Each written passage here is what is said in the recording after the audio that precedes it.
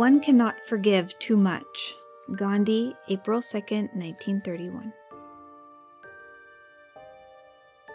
The unwillingness to forgive others is causing most of the violence in the world. You can see that on the international level and on the individual level.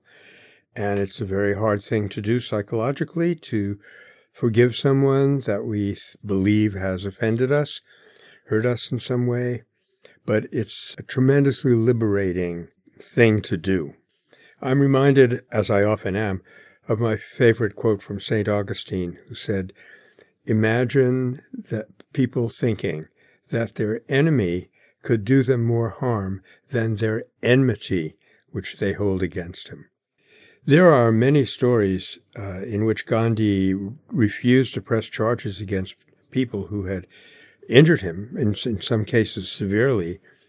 And at first blush, it offends our sense of justice, But as a matter of fact, it was far better for him because he didn't carry that resentment. Of course, that's the critical thing. You have to just not only forgive people on the surface level, but really forgive them in your heart.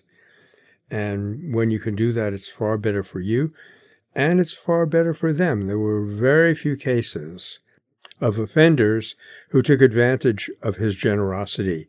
Mostly they were deeply impressed, and it helped them to improve.